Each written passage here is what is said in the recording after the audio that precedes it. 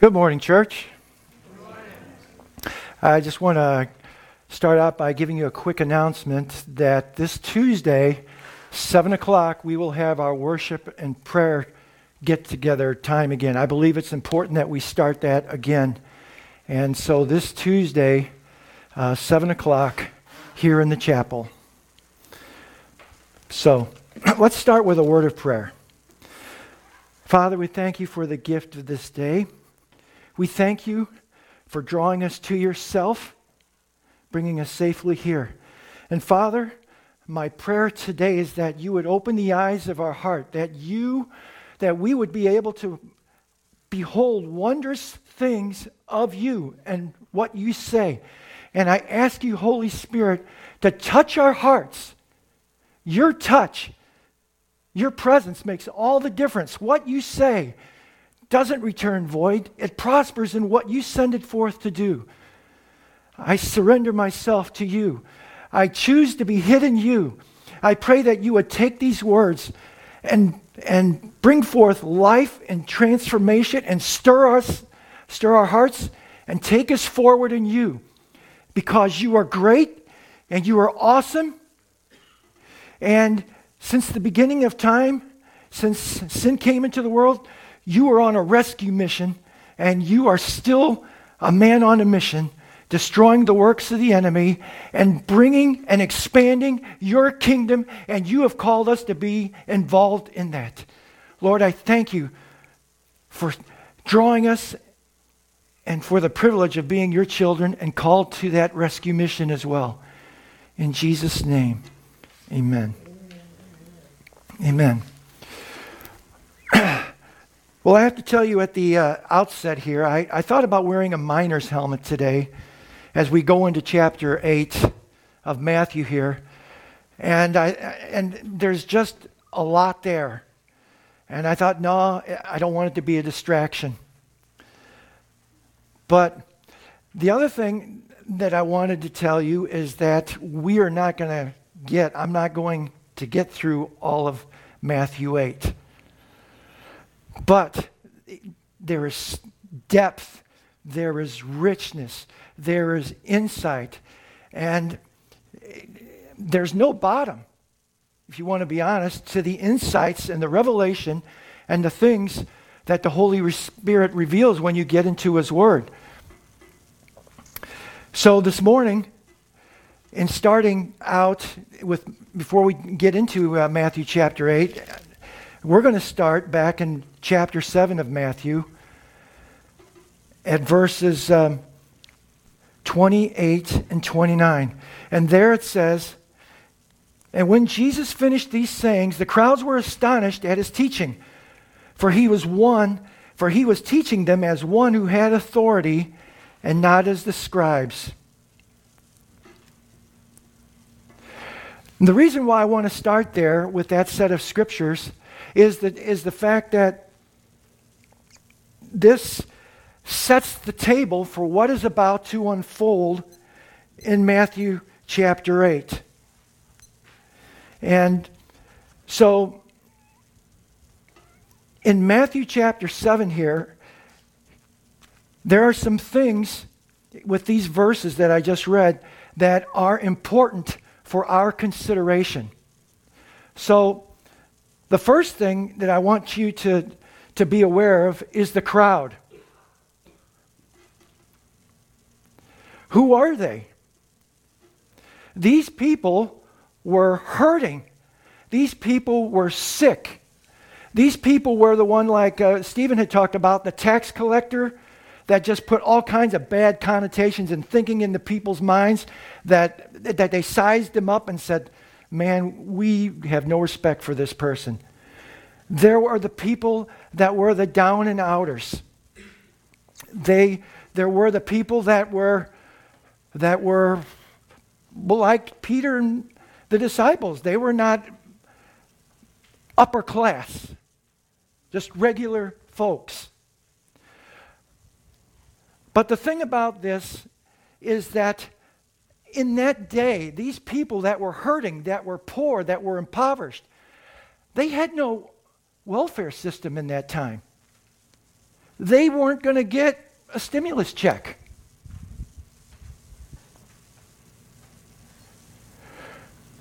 There was no one outside a family that was going to be there to take care of them.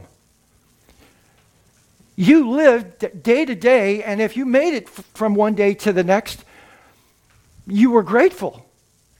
It was another day to look forward to what?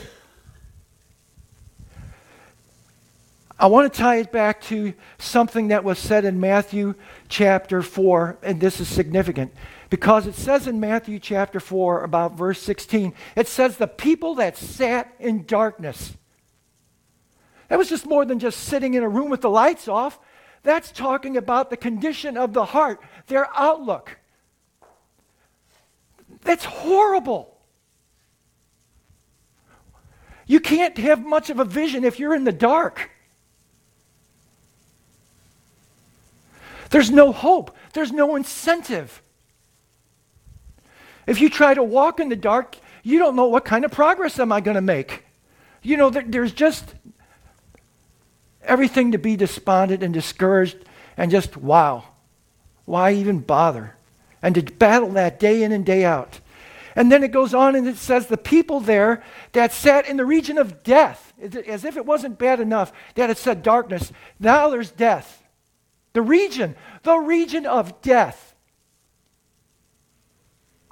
Just let that sink in for a minute. They have that kind of mentality, that where they're at, the land they're living, region of death. Does that sound like a place you want to move to?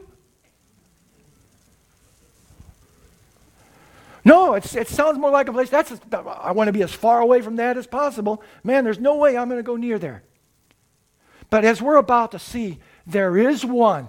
There is one with a capital O who does go there. And it says the people that sat in darkness saw a great mega, go figure, that's the word, mega light, great light. And those that sat in the region of death, a great light has dawned.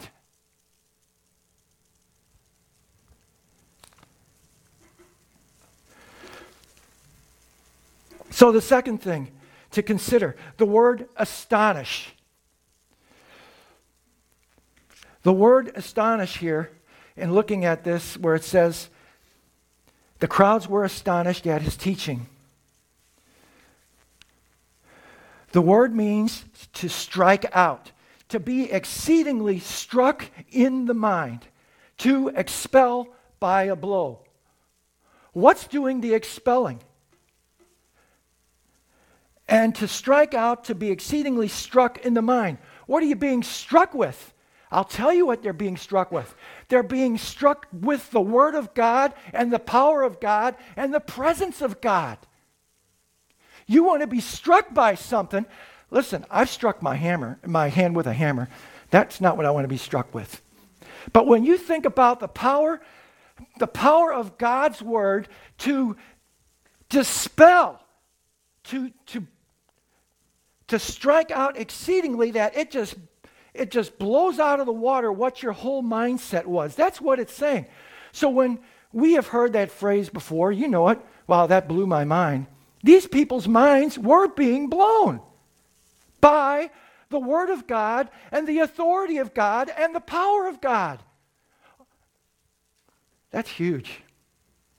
And so when Jesus does the Sermon on the Mount and he opens up with the 9 blessings, blessed are those poor in spirit, blessed. These people, what is happening? Jesus is speaking life. He is speaking life into dead things. He's speaking life and dispelling hopelessness. He is bringing forth where there was dryness, where there is no hope. He's bringing forth a transformation. We're witnessing something here, folks. And the reason why this is important as we get into chapter 8, this is what we're called to. And that's a privilege. Not to be spectators, but to be on that field of battle with him and him being our example.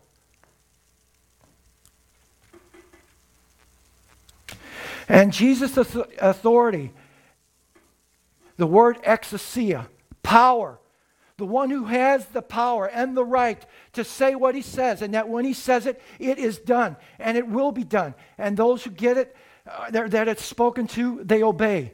Just like the storms, just like the demons, just like creation. Any place where you saw that Jesus spoke, did he have to wait for a reply? Did he have to wait for something to come back in the mail? No, when he did it, it happened.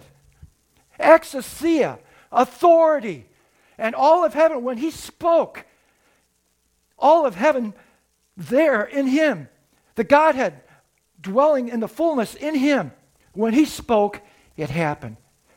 And then he makes this contrast with the scribes. And not as the scribes. The scribes have been there, and they didn't do anything to help the people in their walk, in their relationship with God. As a matter of fact, in Matthew chapter 23, verse 4, the verse says there that they tied heavy burdens on the people.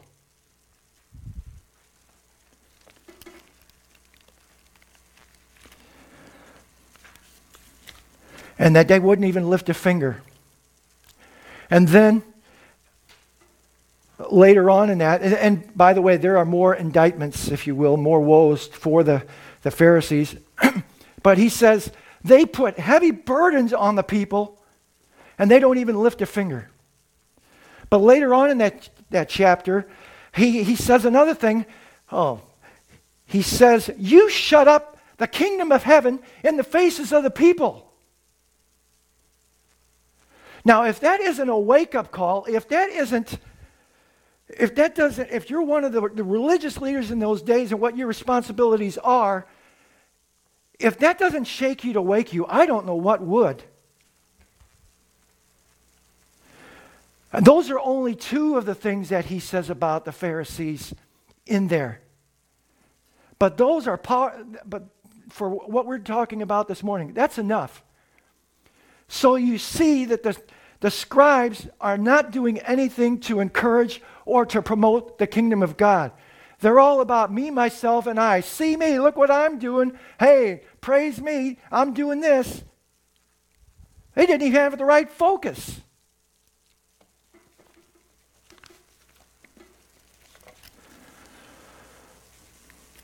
So then we get into chapter 8. And the thing is, I want to keep going back and referencing these verses, because everything that's going to happen here now in chapter 8 goes back to Jesus. Jesus' authority and Jesus, his power and what he says and what he does. So in Matthew chapter 8, the first 4 verses there, Jesus cleanses a leper. But I have to tell you, do not be fooled by the fact that there are 4 verses about a leper, and then, wow, let's go on from there. There is a treasure trove in those 4 verses about the leper. And before I get too far ahead of myself, I just want to thank Donna for reading Isaiah 35, because Stephen, when he did the introduction into the book, the Gospel of Matthew, he talked about seeing the overlay of the overlay. And so you saw the streams in the wilderness. You saw the response of joy and rejoicing and life bursting forth in the desert, where there was desert and there was wilderness and there was no life. To see the overlay of Isaiah 35. So, going forward here in Matthew chapter 8, right out of the box, Matthew uses a word, behold. He wants you to sit up. He wants us to sit up and say, watch, something big, something significant is about to happen. And what is it? A leper approaches him. So the first time we are introduced to leprosy, the first time we're exposed to leprosy, is back in Exodus. where Moses is drawn to the burning bush. And there is this conversation between God and Moses. And, he lays down his staff and it becomes a serpent. And then God tells him, stick your hand inside your cloak and then pull it out. And it was what? Leprous. And then what does he do? This is significant because I'm going to refer back to it again. He sticks his hand in his cloak again and then pulls it out. And what happens? He's healed.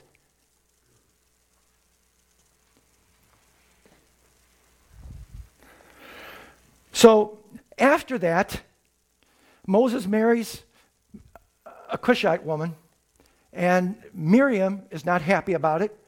She murmurs against Moses, and then she says, hey, we hear from God just like Moses. She starts murmuring. Bad thing. What happens? What happens when she murmurs against Moses? She is struck with leprosy. If there's some other instances in the Bible, Elijah's servant, Gehazi. Elijah heals Naaman the leper. And he wants to give Elijah something. He wants to just give him compensation. And Elijah says, no. So he goes off. Naaman, that is. And what happens is Gehazi goes out after him. He says, hey, I'll take some of that stuff. And then he comes back. And because of his greed, what happens to Gehazi? He's struck with leprosy.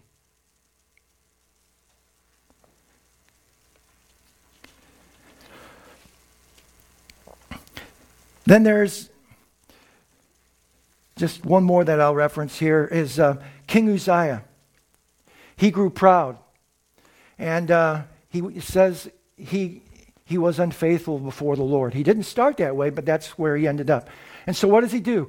He's going to go into the temple and he's going to offer sacrifice. He's going to offer incense in the temple. 80 priests try to tell him, 80, don't do it. You make a big mistake, don't do it. He does it. What happens? He's struck with leprosy. He dies with leprosy.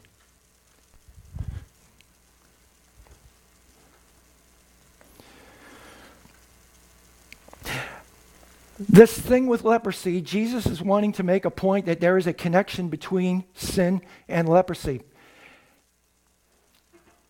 And in the book of Leviticus, God bless you, David. I don't know how you get through Leviticus. It was all I could do to get through 13 and 14 in Leviticus. But there's 2 chapters that are devoted to leprosy. So if you've got 2 chapters that deal with this, I think it's a pretty important thing. There are also various scriptures where the Lord says, be careful to do what the priests tell you to do regarding this so that no one is defiled. So that brings us then to the place of the life of a leper. So once it's determined that the person has leprosy, he is a social outcast. He has to adjust to not having contact with anyone in the camp or the community. His head is to be uncovered. He has to wear a covering over his upper lip. He is to tear his clothes. And everywhere he goes, he is supposed to say, unclean, unclean, unclean. Everything about your appearance says unclean. Now just in this day and age, if you had to walk around and had to pronounce yourself like that, how would that make you feel? What does that do to your heart, to your inner being? But yet, this was the law. This is what you were supposed to do. This is what the priest said, you have to do this. And yet, here, we see a miracle unfolding because how in the world this leper, he hears about Jesus. I believe he hears the words in the Sermon on the Mount and he's drawn to Jesus. He is willing to risk it. And I don't understand how it happens, but if you got to announce you're unclean and yet you're out there but he does.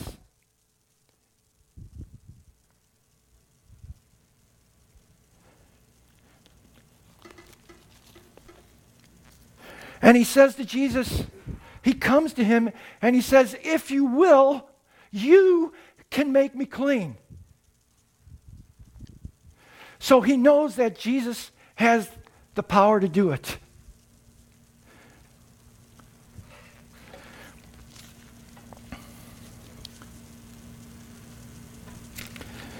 And what does Jesus say? Jesus doesn't say, oh, gross, ick, get back from me, you're unclean. Remember the leper. Any place, if you came in contact with a person, you were defiled. You were as unclean as the leper was. But what does Jesus do? Jesus doesn't say yuck and back away. No, he says, I will, be thou clean.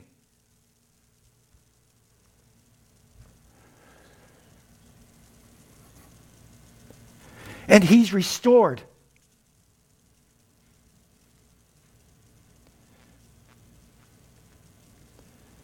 In John 6, verse 37, I love this verse. It says, all those who come to me, that's Jesus, he says, I will in no wise cast out. Doesn't matter who you are. It says, all that the Father gives me will come to me. And whoever comes to me, I will never cast out. That has to be a tremendous encouragement, no matter who you are, no matter what you've been through, no matter what your outlook. Here is a tremendous promise and invitation that Jesus says, come to me. And the leper does. And Jesus says, I will, be thou clean. And he, by the word of his mouth, and it takes me back to creation, when there was darkness. And what happens there at creation? When the world was dark and without void, Jesus brings something out of nothing and creates.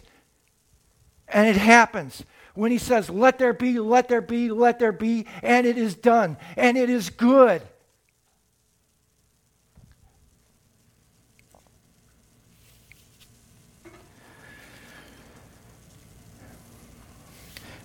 We see Jesus now, again, bringing the kingdom of God into reality in the day-to-day lives of people like this leper. And it makes me, as the scripture came to me from Isaiah chapter 1, verse 18, where Jesus, again, here's what it says.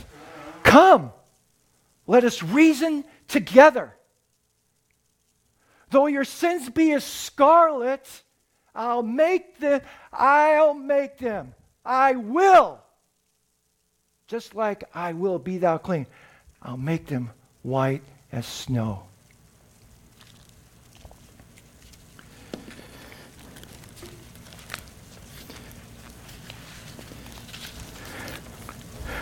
First John 1:9. What does it say? A very familiar passage. If we confess our sins, he is faithful, he is just to forgive us our sins and cleanse us. To go right to the heart of the matter, to cleanse us, to get rid of that, to take it out, to cleanse it, to cleanse us from all unrighteousness.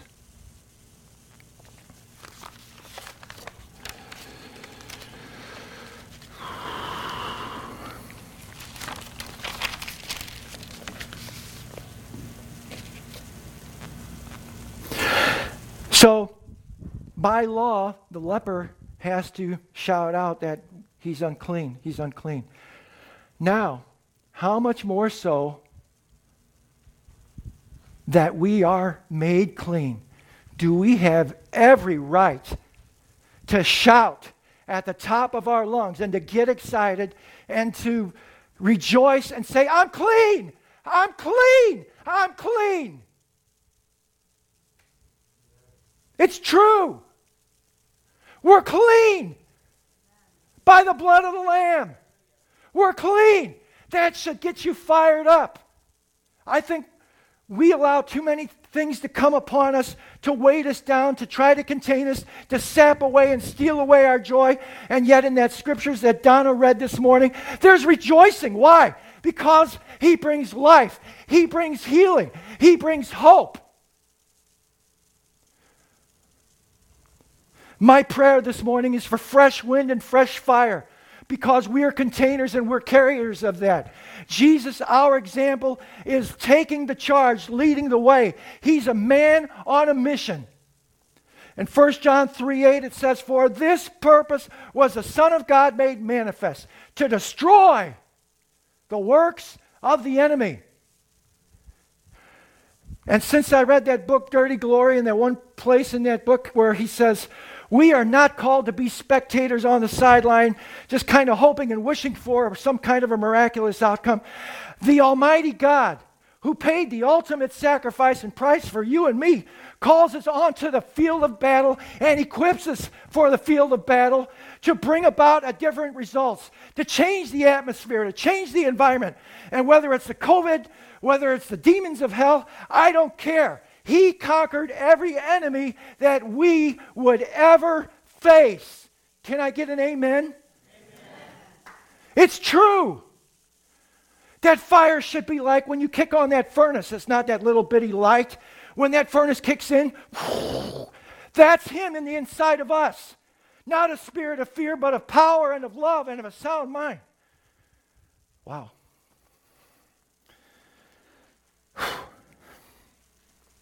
Thank you, Lord. Thank you, Lord. Oh.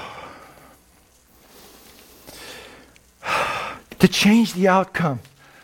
When you pray for a situation, when you declare, when you speak life into another person, that same power that raised Jesus from the dead, when he says, I will be thou clean, that same power that all of heaven backs up, that's in you. And when you speak, when you come across, when the Lord sets up a divine appointment and he puts you in that place and you follow his leading, you will see the same results he did.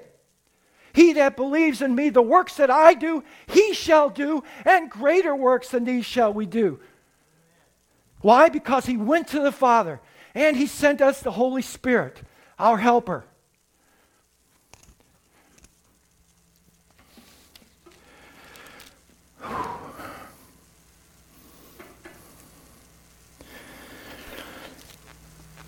So, and going from the leper, one side of the spectrum, so to speak, one that is really down and a social outcast. Now we're going to go to the other end of the spectrum, so to speak. And what happens? A Roman centurion approaches Jesus. Here's another person that approaches him. It's not Jesus going to him, but Jesus, the centurion here approaches Jesus. Why? Because I believe he witnessed and he heard the words of Jesus, and there's power in his words. And Jesus, whatever he does, whatever he says, the authority is obvious there in both, in what he says and what he does.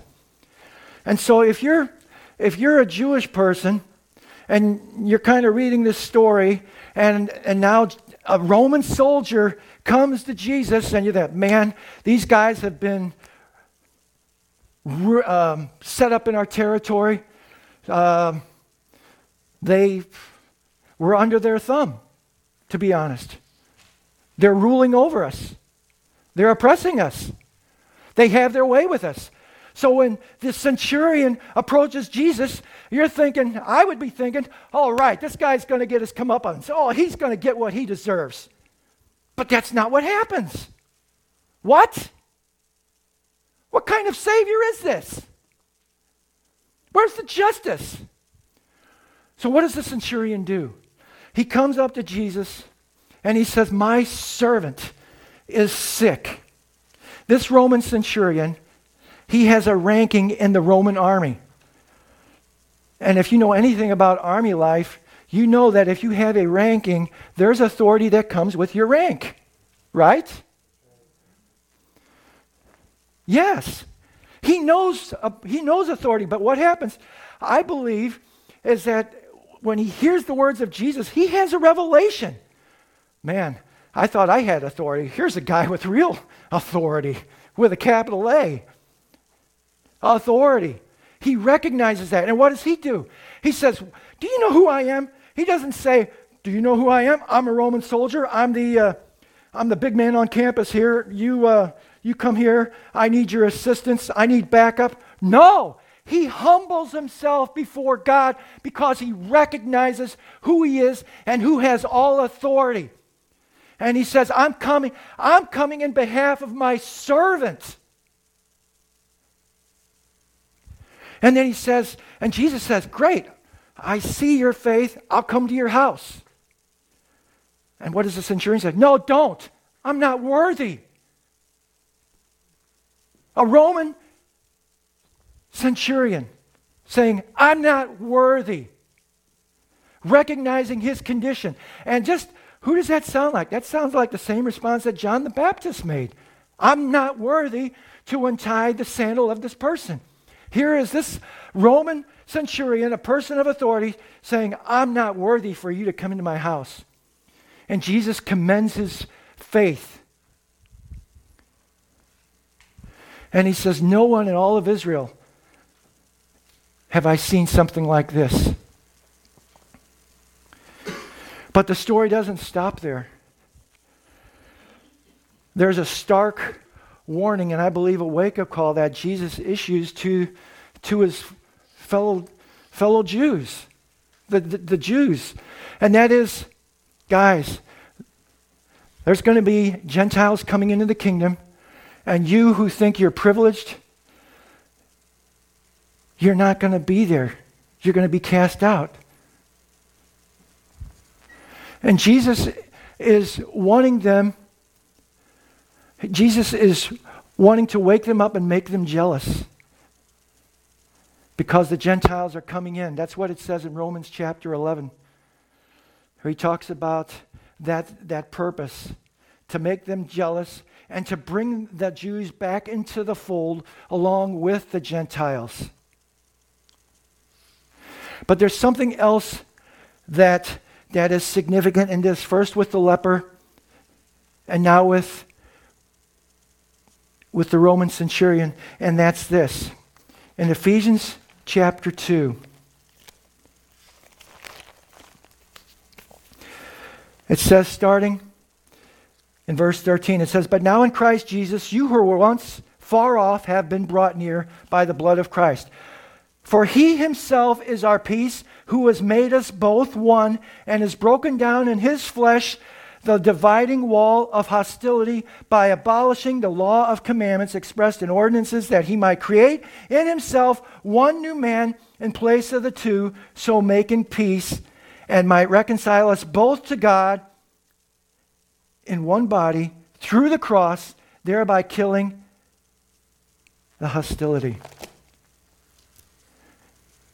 Jesus doesn't want the Jews or the Gentiles to be divided. It is very much on his heart. And it says with the cross that he is bringing both of these guys, both of these together because of him. He brings them together into the kingdom. That there's no rank, there's no privilege in the kingdom. It's because of me and because of what I've done that I am able and I am abolishing that partition and bringing the two of you together. That's as equally a part and as powerful as we preach about the message of the cross and sin, but the whole idea of unity is just as important, and it comes because of the cross, and that we all come by and through that one man, Jesus Christ. And if you don't think it's important, I want to introduce you to my friend Tom over here. Because there is a man with a mission as well that God has put on his heart about the importance of unity in the body of Christ. And if we stand divided, I got news for you. The outcome will not be pretty. What's that saying? United we stand, Divided, we fall.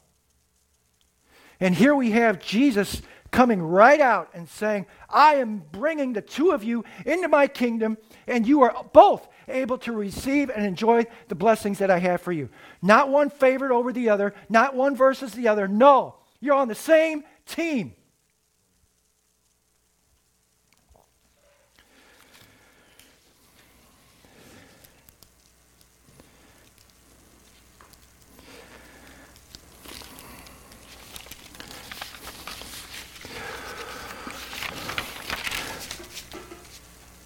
So in the next section of scriptures here in chapter 8, Jesus enters Peter's house and he sees his mother-in-law lying sick with a fever. He touched her hand and the fever left her, and she arose and began to serve him. That evening they brought to him many who were oppressed by demons, and he cast out the spirits with a word and healed all who were sick. This was to fulfill what was spoken by the prophet Isaiah. He took our illnesses and bore our diseases.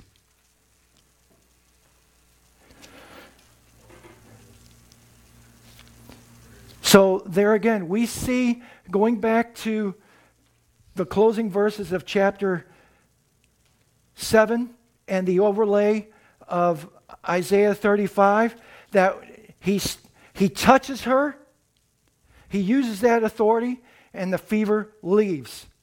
Not only does the fever leave, she gets up and she starts serving. I don't know about you, but in the times when I've been sick, I don't feel like getting up and doing much of anything when I'm sick. Do you? So the miracle, I think, besides being healed, is that she jumps into action. Well, she starts serving. And I think that really says something about the touch of the Lord in her life for that moment.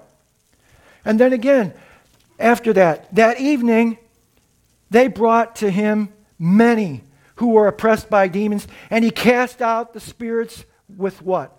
A word, and healed all who were sick. This was to fulfill what was spoken by the prophet Isaiah. He took our illnesses and bore our diseases. So, Matthew is quoting here Isaiah 53, verse 4. Just verse 4. So the way that reads in the Hebrew,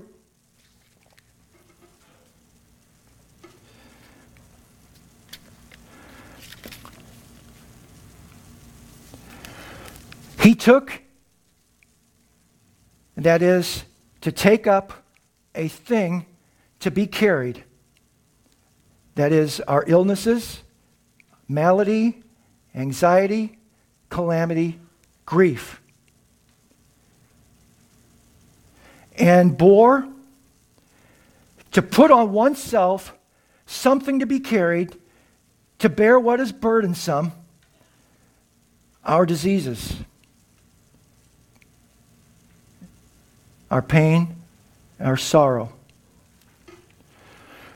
So in the fulfilling of that, the cross hasn't happened yet. But what he's doing is that there is an exchange that is taking place with Peter's mother-in-law and for the others that were sick. And that is, Jesus heals, I'm carrying this sickness. You've got this, I got it. You've got this calamity, you've got this grief, you got this sorrow, I'm going to carry it. I'm going to carry it. I'm taking it upon my shoulders. What is he going to do with it? He's going to carry it to the cross. And at the cross, when he says, it is finished, it's done. The plan, the work of salvation is done. The things that he carried, that's where they're laid down. Because it's at the cross that the payment is made in full. At the cross. And so I thought it was interesting that Matthew doesn't quote the rest of, or the verses that follow after verse 4 here, about him, about our sins and those things. But he carries them. He carries them. In 1 Peter it says, cast all your cares upon me. Roll them off of your back and onto me. Let me carry them.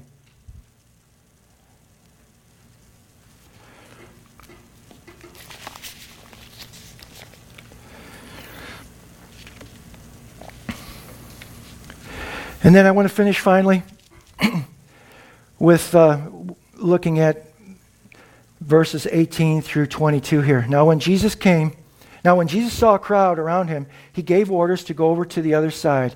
And the scribe came up and said to him, "Teacher, I will follow you wherever you go." Pretty ambitious. And Jesus said to him, "Foxes have holes, and the birds of the air have nests, but the Son of Man has nowhere to lay his head." Another of the disciples said to him, "Lord, let me first go and bury my father." And Jesus said to him, "Follow me and leave the dead to bury their own dead." And I have to tell you that as I read that and I prayed and I'm thinking, okay, Jesus, what are you getting at here? What are you saying? And I tried to look at some different commentaries and things, and I really wrestled with this, to be honest with you. And so as I prayed about it and looked at those words, foxes have holes and the birds of the air have nests, but the Son of Man has nowhere to lay his head. This is what I believe the Lord spoke to me. When the children of Israel were going through the wilderness to go into the promised land, what were they led by? The pillar of cloud by day and the fire by night. Did you ever see in that story where, okay, guys, you can put down roots. This is where we're gonna hang out, where we're gonna stop, and that doesn't happen. He kept with leading them in the way that he did. He was taking them forward. Even when they got to the promised land, he wanted them to be not forgetful of him, but growing deeper in their relationship with him. But it was also one of conquest. When they're going through the wilderness, they were to conquer the enemies that they had to thrust out. And the Lord told them to be strong and courageous. And so,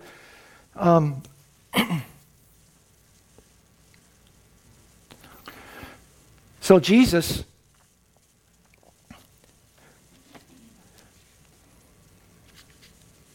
he's telling these people who have asked to follow him. Let me say this first, where it says that he has no place to lay his head. He's a man on a mission. Again, I wanted to repeat what I said earlier, a verse from 1 John 3, verse 8. It says, "For this purpose was the Son of God made manifest, to destroy the works of the enemy." And he wasn't going to stop. And the one time where it talks about, now I know there's places where he did sleep, and rest, and I get that. Even in the boat in the storm, he did that. But the one place where he did lay down his head that I wanted to make reference to is when he is buried in the tomb.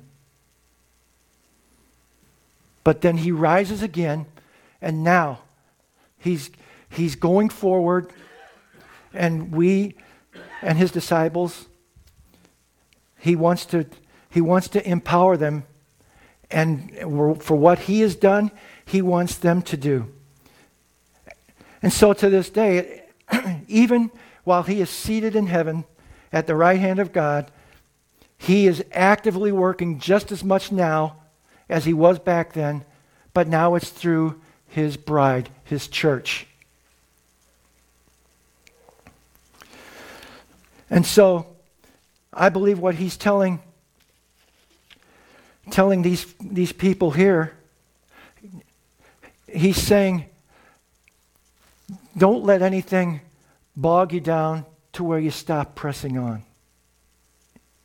Don't let anything deter you to where you're going to take an exit ramp off away from following my leading and what I put before you to do. When Jesus It sounds almost disrespectful when he says, Lord, let me first go bury my father. And Jesus said to him, follow me and leave the dead to bury their own dead. If that were the case, the man wouldn't be there. He'd be burying his father. But as it is, he wanted to take care of his dad until he died of old age or whatever. And so it's the idea of not letting anything stand in or deter you from what Jesus and calling you to himself and going forward. You know, when I first came to Christ and I surrendered, right out of the gate, my family disowned me. In some ways, I was closer to my grandparents than I was my parents. And they thought, what happened to you? Where did we go wrong? How did we fail you? They didn't get it. And I just remembered the Lord giving me this picture of this little tiny sapling like a tree. And there were these winds and torrential rains beating on this tree, and the tree was bending over like sideways, but the tree didn't break. And I remember the pastor of the church where I grew up. He said, you know what, you can come back into fellowship, a Lutheran church, just renounce what you've done. Really? No. I have to tell you, the words that came out of my mouth were that it was better to obey God rather than man. And I knew the changes that I had seen in my life. Just like that leper, Jesus spoke life into me. He raised me up. And Jesus sustained me even through that horrendous storm.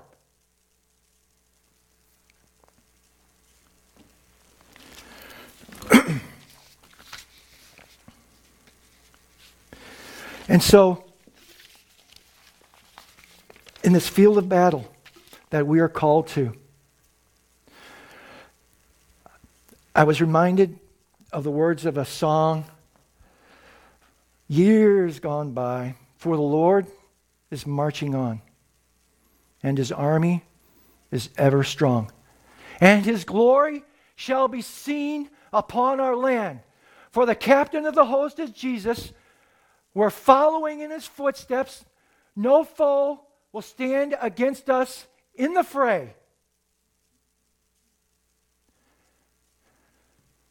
We have the privilege to do that and to change the outcome and the people that come in Jesus brings across our path.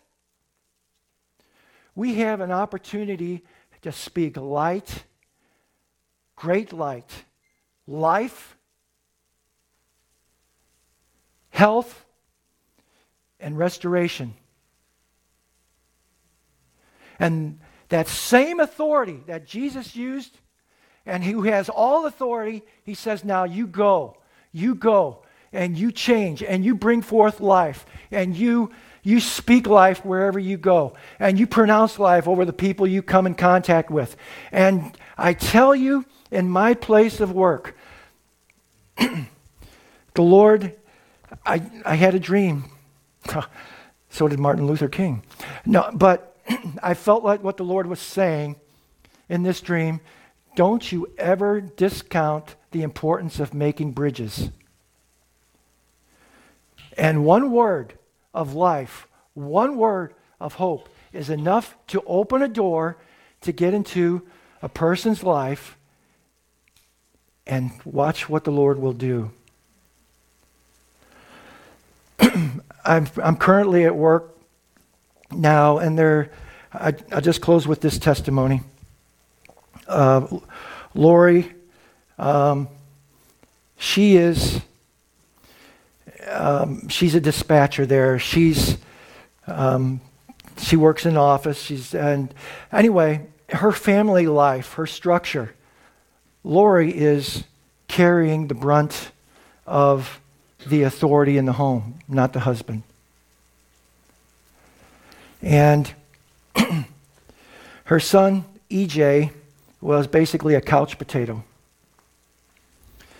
And then there came,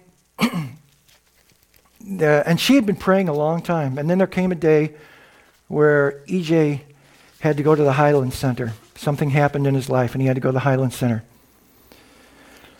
And I began praying when she shared with me about this. And the Lord gave me some words for Lori. And the first thing Lori said, you know what? You called to me right after lunch, and I was thinking about those very things about my son. Imagine that. And you knew just what to say to give me hope and to not be bogged down by this thing. The upside of this story is that I had the opportunity to share some scriptures with EJ.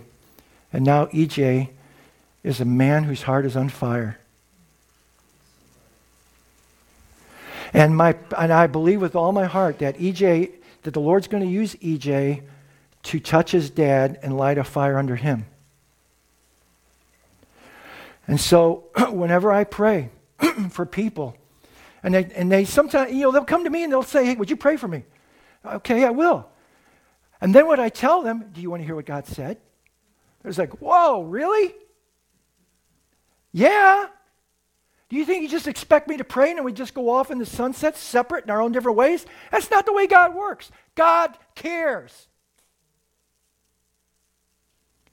And so when people ask me to pray, I tell them, do you want to hear what God said? And boy, you ought to see some of the looks I get. But then when I tell them what God said, their heart gets touched and some of them cry.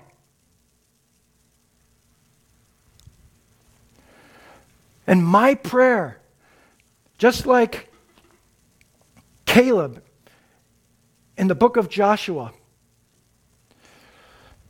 he says, I was 40 years old back when this all started. I'm paraphrasing here. And now I'm 85. So I want to be like Caleb when I'm 85. That is, my strength is now as it was then. And I can war now like I wore then.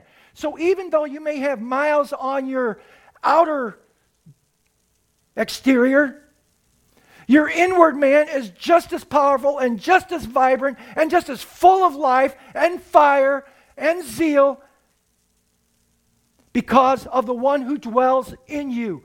And Caleb says, give me the mountain. Give me the mountain. Let me go out there. This is my inheritance. And so my prayer, every place in which my foot shall tread, I want to leave puddles.